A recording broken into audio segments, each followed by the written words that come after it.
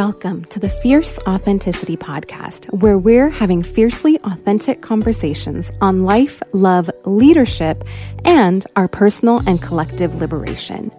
In a culture that benefits from our fear, suffering, and disconnection from source self and others, we're here to shift the narrative so that together we can create the world we want to live in. I'm your hostess, Sharani M. Pathak, and I'm excited for us to dive right in. Welcome back to the podcast. Today, we are going to be diving into the conversation around why it is that we are terrified of judgment. As you know, in this segment of the podcast, we have been talking about relationships, our relationships with ourselves, with others, to source, spirit, the divine, by whatever name you choose to call it. And today we're going to go deeper into why it is that the opinions of others matter so much to us and why we are terrified that we're going to be judged and what it is that drives that terror, and just a shift in perspective on how you can approach yourself the next time that you are afraid that you're going to be judged. In another episode of the podcast, I spoke about people pleasers. And in this episode, I'm going to be kind of talking to that theme a little bit and from a different perspective, because there's a reason we adapt people-pleasing behaviors. And the reason we adapt people-pleasing behaviors is because of the same reason that we are terrified of judgment. And that reason is because we all just want to belong. It's that simple. Brené Brown, through her research and the research that she's done on other people's research, she has confirmed that as humans, we are wired for connection and we all want love and belonging. So the reason we are terrified of judgment or of displeasing others is actually because we are afraid that if we do things that are different, do things in a way that others aren't doing it, or do things that might seem odd to other people or to the people that we love, that we'll be othered. And when we are othered, that we won't belong. And what I mean by that is we have a fear that if we do something different, the people in our lives, the people in our professional communities, the people in our families, they won't understand us. And if they don't understand us, they'll view us as different or as other. And historically, what we have learned and what we've been taught is that when we are othered, we are often considered inferior and we get kicked out of our communities, of our families, and we won't belong. And if we think about this from an evolutionary perspective, humans were never meant to live the individualistic lives that we live today. Historically, humans have always lived together. They've banded together in tribes, in communities, in collective ways. Historically, that is how humans have always done it, because we knew that we were stronger together, that when you belonged to a community or a tribe of peoples, that you had a greater sense of safety. Because if you weren't accepted and if you were othered and you didn't belong, you'd be ousted. And when you are ousted, that would leave you out there all by yourself. And out there all by yourself, from an evolutionary perspective, is where danger used to lie. That's where the tigers were. That's where the predators were. We're out there. And as humans, our brains have been wired, programmed for that belonging, because our brain knows that when we are othered and when we are out there, it's not safe. So we do whatever we can in order to stay with our community, to stay with our family, to stay with our tribe, to stay with our colleagues in our own professions, whatever that might be. We do everything that we can to stay part of, even when that means giving up or abandoning parts of ourselves and parts of who we authentically are. Because we believe if we hide those parts of us, if we ignore those parts of us, if we neglect and turn our backs and pretend those parts of us don't exist, we believe that we will belong and that we won't be ousted and that we won't be othered and that we won't be left out there where it's dangerous.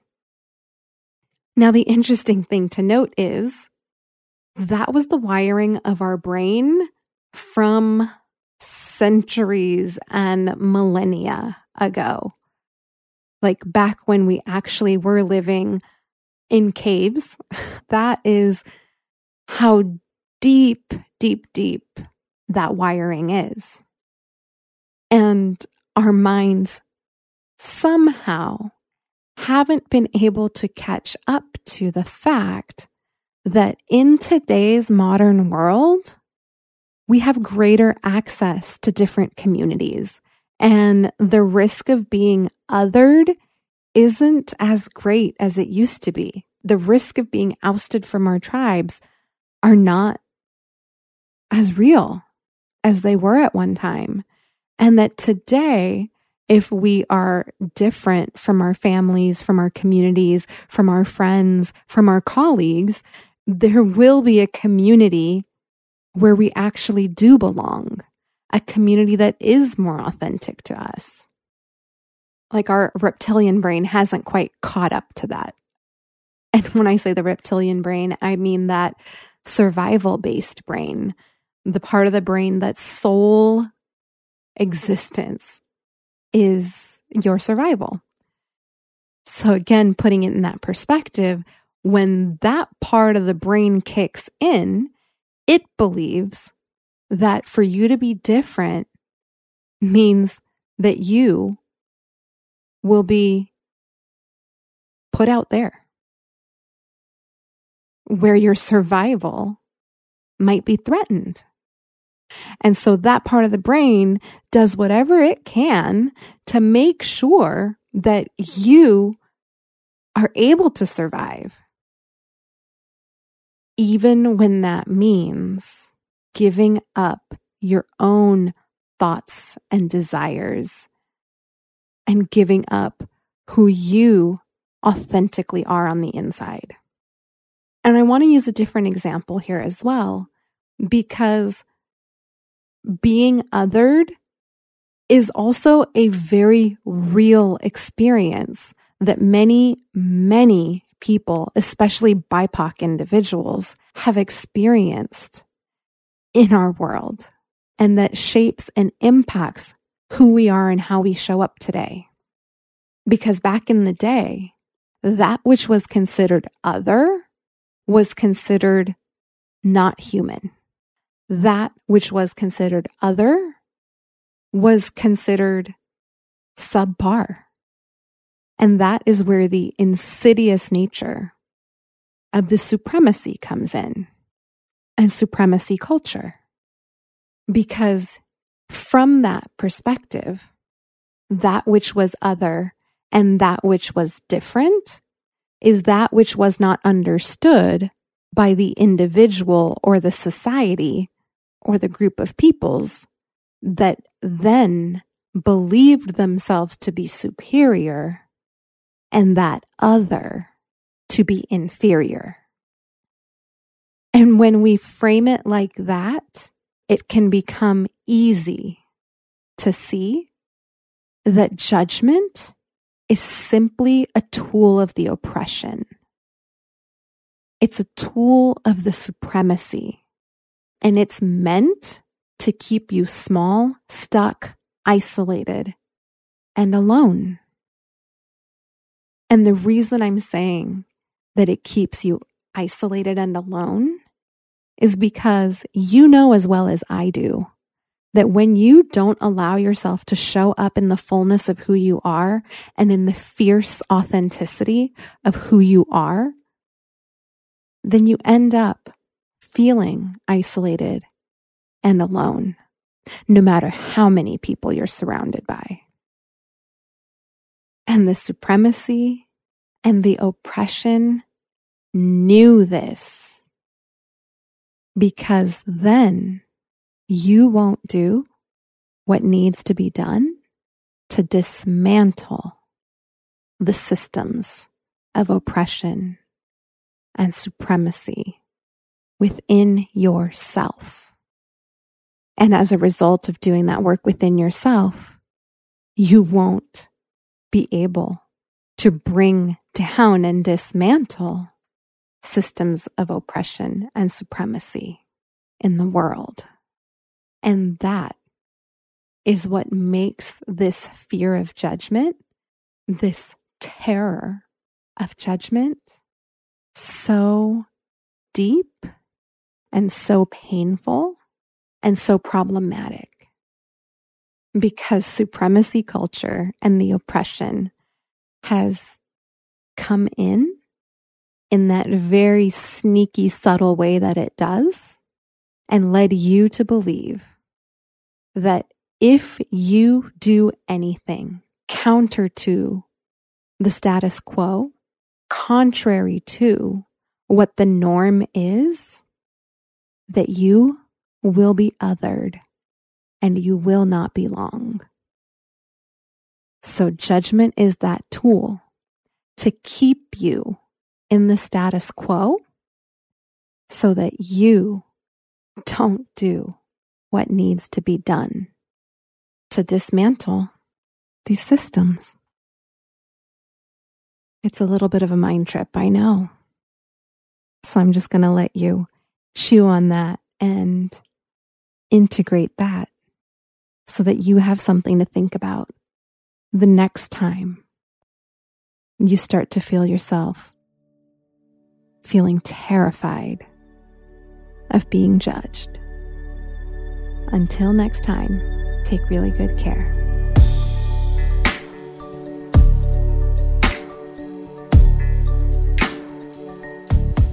Thank you so much for joining me for this episode of the podcast. I want to give credit where credit is due and acknowledge all of the amazing humans who help make this podcast possible, starting with our main cover photography, which is by Jillian at Epoxy Studios. Cover design, transcripts, blog posts, and all of the pretty IG quote graphics you see are done by my assistant, Ana Olvina. Custom music and editing is done by my editor, Diego Velasquez. And though this isn't a human, I do want to acknowledge that all messages that you hear on the podcast are channeled through the divine wisdom that flows through me. If you're enjoying what you're hearing and you want to get in on ways to support the podcast and get in on community, there's many ways to do so, starting with rate and review the podcast in your favorite podcast app. Share the podcast with everyone you know, including screenshotting it and sharing it on IG. And when you do that, please be sure to tag me at Sharani M. Pathak. If you have the financial means to do so, then please head on over to ko-fi.com/Shirani, that's ko-fi.com/Shirani, where you can make a one-time or monthly contribution starting at just $5. It takes upwards of $300 a month to support my podcast team, and by making a financial contribution, you're contributing to the podcast and you're supporting all of us and the labor that we are doing to make this podcast possible for you.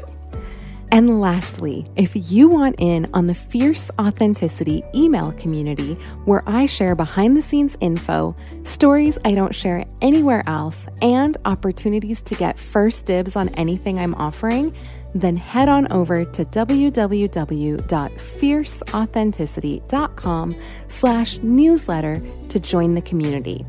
As a welcome gift, you'll receive an audio training I've recorded just for you on what fierce authenticity is and why it matters at this revolutionary time on our planet.